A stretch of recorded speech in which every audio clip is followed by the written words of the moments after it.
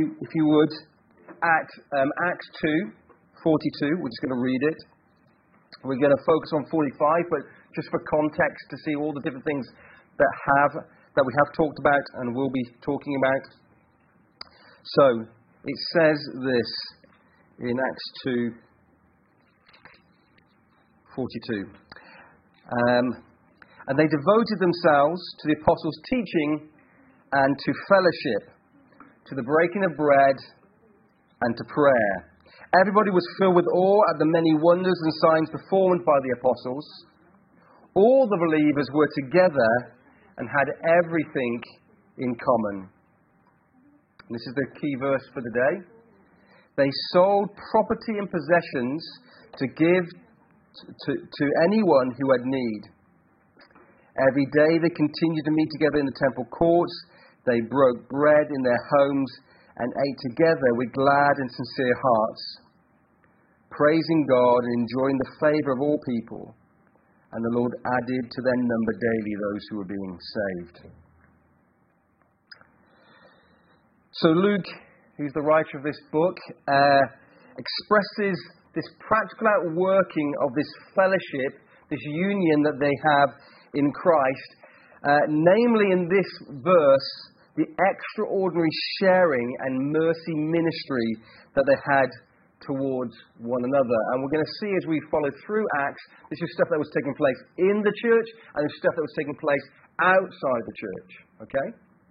So there was a kind of sense of we must do this amongst ourselves, but of course we want to do it to all those around us. When we read this, we mustn't read that this is the early church moving into communism. You might think, oh, they sold all their possessions, they counted nothing as their own. Is this communism? No, I don't think so. Okay, I don't think that's what it's seeking to claim. I think the idea that they were able to give it away meant that they recognised it was theirs to give away. No, they were just radical in their personal and corporate generosity. And I think this came from recognising that all things that we have come from God. Okay? All things that we have come from God. We're told in the Psalms, God is the maker of the heavens and earth. Everything belongs to Him. And I think something must have happened when the Holy Spirit started to speak to them. They started to see their possessions in a different way. Okay? Now remember, they have a history of possessions being passed down from family to family to family. So they kind of had a sense of, kind of generosity within their family already. So there wasn't a new concept, generosity, but this radical generosity to all was. Okay? And something must have happened in their minds to recognize, okay, we are stewards of the things of God. Okay? And our possessions, whether it be, in this case, sometimes there was some house, there was some land, that we read later on that people sold and gave. Whatever it was, they recognized that there was a greater need for other people than to just keep things for themselves. So, it's not communism, it's much more like this radical generosity. It's like put it like this way. It's like thinking, if I've got it and I don't need it and other people need it, why wouldn't I give it? Does that make sense? It's like, or maybe it's questioning, why has God given this to me? Has He given it to me just for me? Because that's maybe the way in which we might approach our possessions, or our money, or our finance, or whatever we might inherit at some point. Is this being given for me, or for those in my close family, or is this being given for me to steward for others? I think we recognize they saw, no, God has given this to me to steward for others. And I think there was a sense in which their hearts were broken for the needs of their brothers and sisters. You know? Their hearts were broken for the needs of their brothers and sisters. Remember we talked about this koinonia, this uniting in one fellowship, like one body. They now start to see everybody as their family who are believers. Maybe think about your family right now. Maybe there are some folks in your family, and think about them being in need. No, I don't mean just like a petty need, but just being in need. Would any of us here not give up something for our family if they were genuinely in need? I think we'd probably instantly feel the desire to sacrifice something so that our family might have something if they were in need. Well, this is the sort of thing that took place in them. It just started to grow up, this love, this fellowship, this care for one another. So,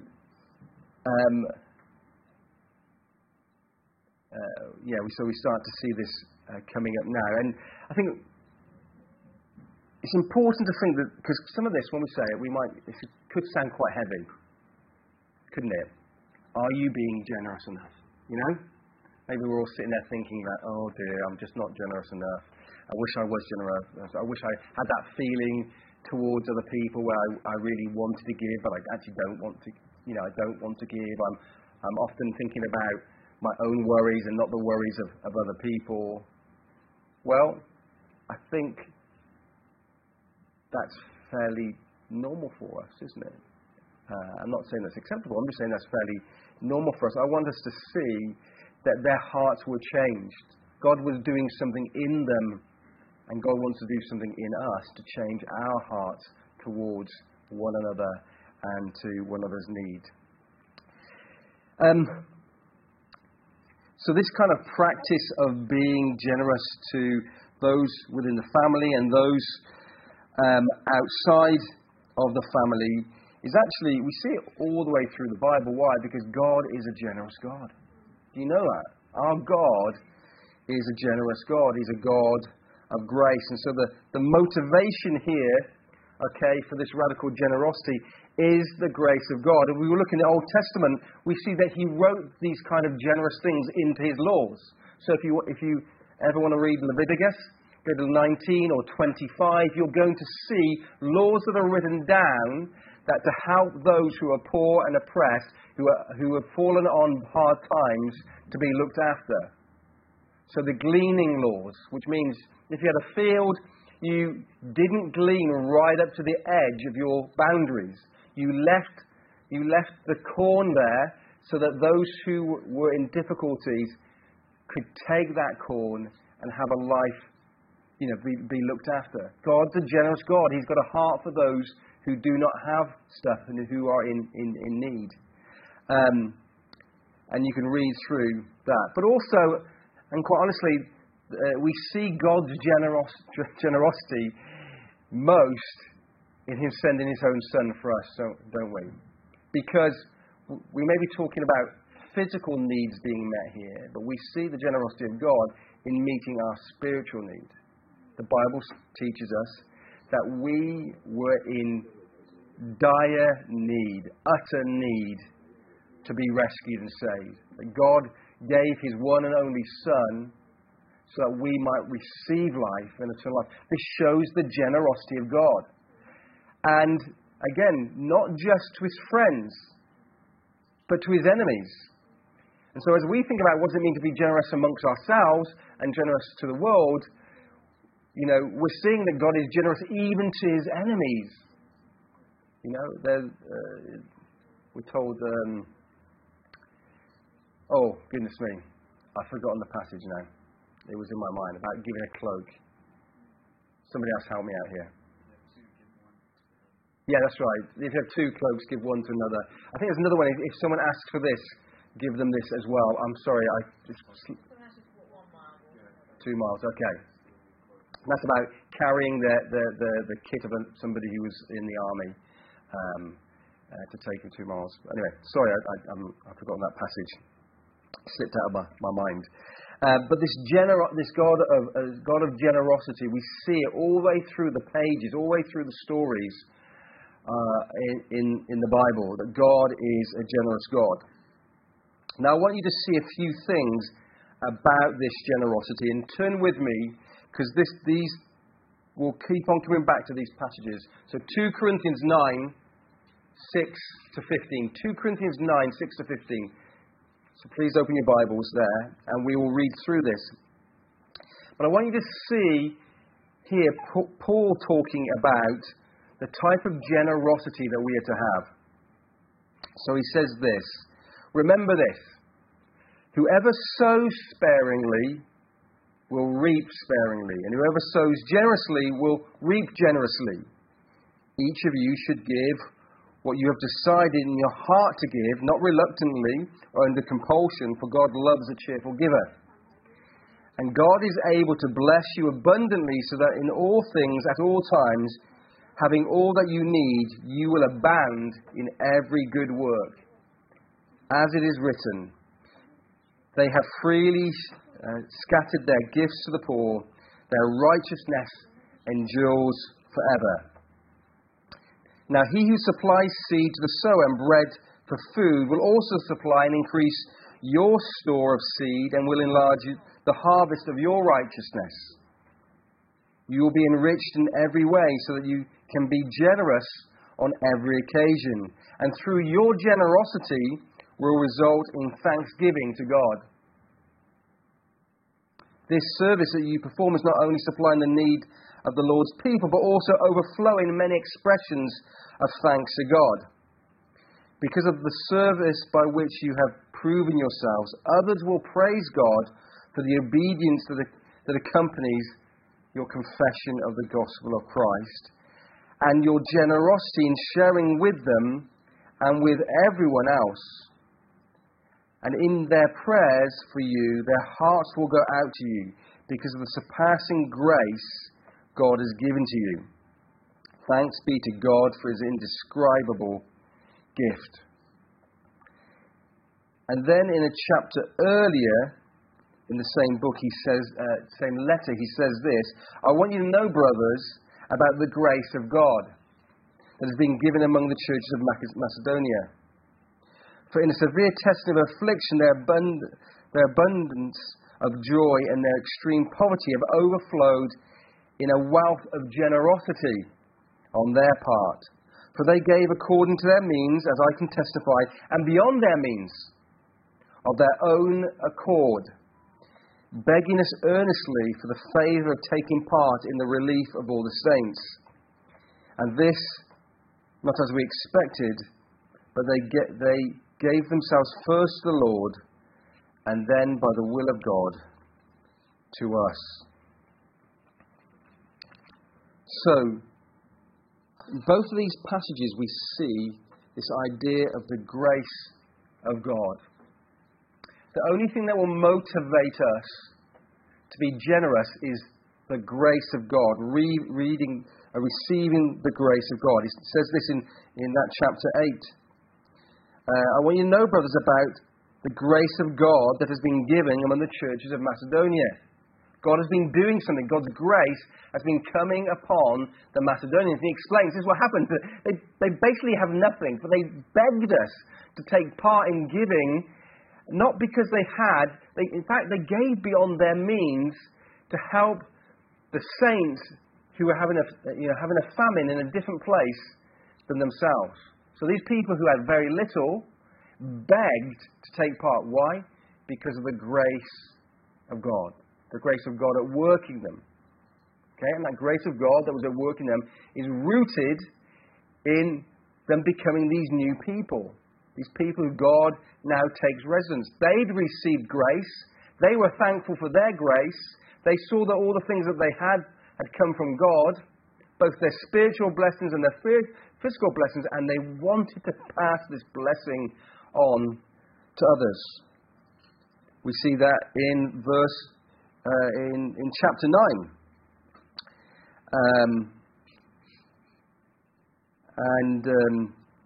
In verse 11 it says, you will be enriched in every way, so you can be generous on every occasion. So he's just been talking about God is the one who supplies. So he who supplies the seed and the bread for food will also increase your seed and enlarge your harvest of righteousness. So we know it's not just talking about, physical seed here. We're talking about spiritual seed, spiritual investment that God is making in us. And he's saying, look, as the grace of God makes that spiritual investment in you, what's it going to do? It's going to produce a harvest of righteousness in your life. And as it produces a harvest of righteousness, you will be enriched in every way so that you can be generous on every occasion. And through your generosity will result in thanksgiving to God. Do you see the pattern here? I just want you to see, it's really, if we're struggling to be generous, or to even see the needs of others, it's because we first need to take hold of the grace of God and give thanks to God for that grace. Maybe you're even receiving it. Maybe you even have received it. But we're not giving thanks. The more we give thanks, the more our eyes are lifted up, the more we see the needs around us, the more we want to meet our brothers' and sisters' needs and the needs of the world around us. So maybe if we're struggling to be generous, let's lift our heads up. Let's lift our heads up to the one who has given us every spiritual blessing, the one who is able to meet our every need. We're told here that there's a reality to this. If we sow sparingly, we reap sparingly. We sow generously, we reap generously. So the motivation of our radical generosity is that it is the grace of God. God's work in us will lead us to be those who give. Now let me just describe to you this nature of, or the characteristics of this radical generosity. And it comes up throughout these passages, but let me just pull out a few words in this. So in verse 6 of chapter 9, it says sparingly and generously. Okay? So one of the things, the characteristics of this is that it's generous. There's no reluctance or under compulsion, which means it's given freely. And it later says they have freely scattered their gifts to the poor and their righteousness. So this is not something that anybody can make you do. If this sermon at the end of it makes you feel like you must do something because you feel guilty, you've missed the point. All our giving must come from the overflow of our heart. Must come from thankfulness. Do you make sense? This is the generosity that God wants to see in His people. He doesn't want to see this kind of legalistic generosity. Oh, I must give my time because if I don't, I'll be seen as a bad Christian. Or I must give 10% because I've read that in the law. I don't really want to, but I know that just to be, a good Christian, 10% is the minimum that's expected of financial giving. I must do it. Oh, I've read it in the Bible that I really should welcome in the strangers, but I don't really want to welcome in. But just to just so that I can show that that I am a Christian, I must do these things. No, these things must come as an overflow. It doesn't take away the calling to do it, but we don't do it so that we look good or do it so that God loves us. We know He loves us. We do it for the overflow of our heart. So it must be freely given. It must be voluntary. It must be joyful.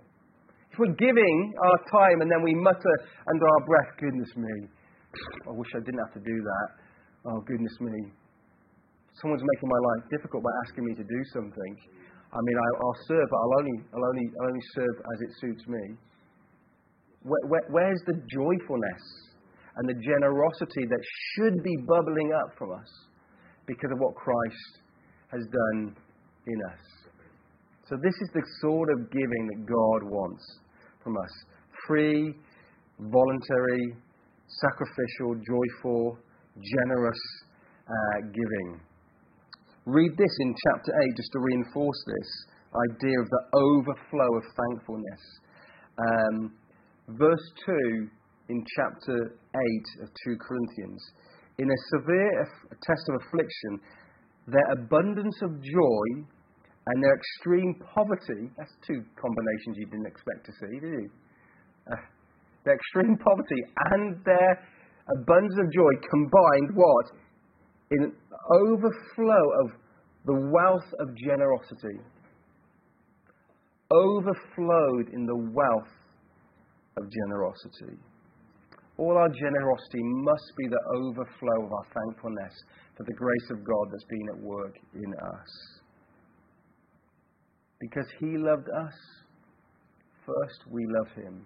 Because we love Him, we love others.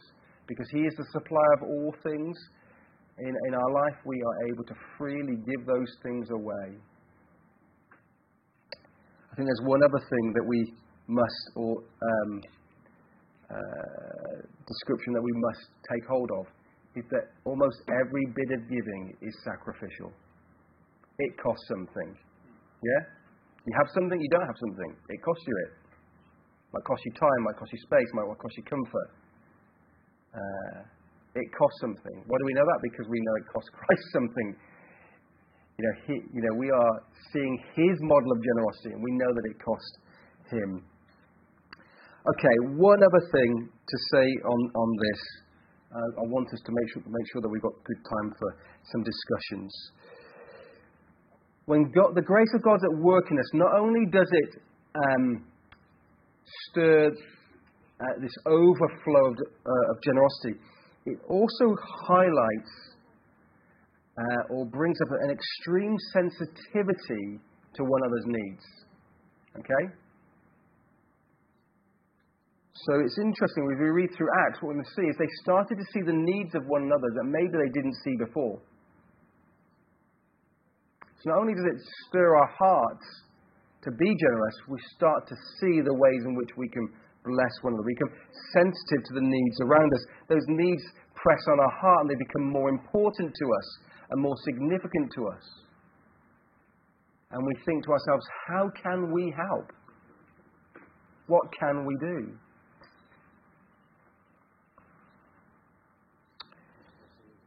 Interestingly, in the early Testament, we see that no one was permitted to go to bed hungry. If you read through Acts, we're going to hear that being said. People were not permitted to go to bed hungry. No one was to spend time living on the streets. They were all to have a bed for the night. And this church showed and displayed this kind of kindness and mercy, not just to those inside the church, but to those outside the church. And not just to those who were part of the Jewish part of Christianity, but also the Gentiles. I don't know if you remember, but the Gentile women come to the leaders of the church and they say, hey, our widows, we think they're being overlooked. And they said, that's not right. You should not be overlooked. And so they set apart Stephen and some others to make sure that they were being taken care of, that no one was to be overlooked. This is a sort of radical generosity. This is the sensitive part that the Spirit of God stirs within us when we continue to ponder and receive and believe in the grace of God. It makes us generous and sensitive to those in need. And then I just want to say one other thing of this, because I think this might sound like it's all give, but there is something here that God wants you to see. There's a pattern He wants you to highlight, and that is that as we give, and this is not our motivation, but this is like the sort of what do you call it? The after effects of our generosity is that we ourselves are blessed. We ourselves are blessed. Read this in verse 8 of chapter 9. And God is able to bless you abundantly, so that in all things, at all times, having all that you need, you will abound in every good work.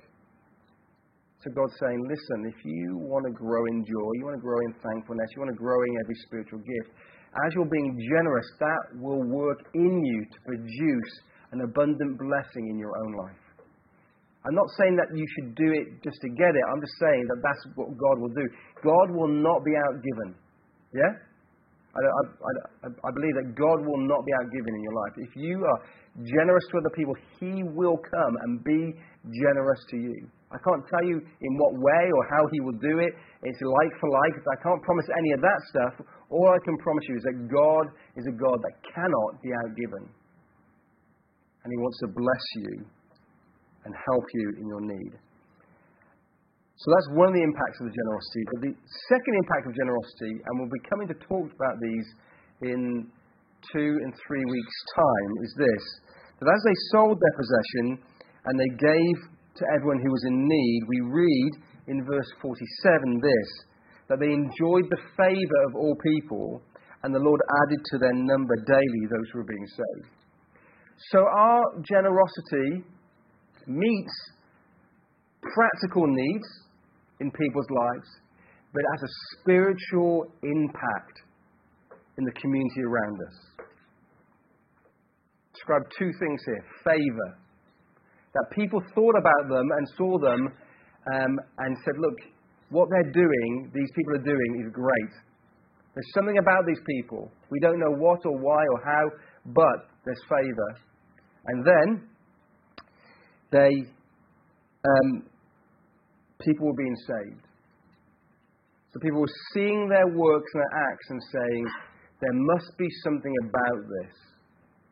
And as they found out, as people explained to them the reason for their generosity, the reason why they were living like this, people were being saved. So, let me encourage you. God has done something in you that's amazing. And God's grace is there for us day after day, day after day. And as we take hold of the reality of what Christ has done for us, it will lead us and is leading us to become increasingly generous in all that we have. God wants that for us. He wants us to be generous people. Why? Because He is a generous God.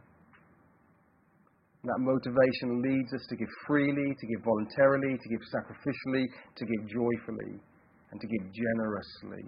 Not under compulsion, not because we should, but because we want to. And my prayer for us as God's people is that He would stir up within us a passion and a desire for radical generosity amongst us. Not just a little generosity, but radical generosity. Increasing generosity. And God does this over time, often increasing our generosity. As we step out in faith, the more we believe Him, the more we're able to be generous. I believe that God wants to do that in us.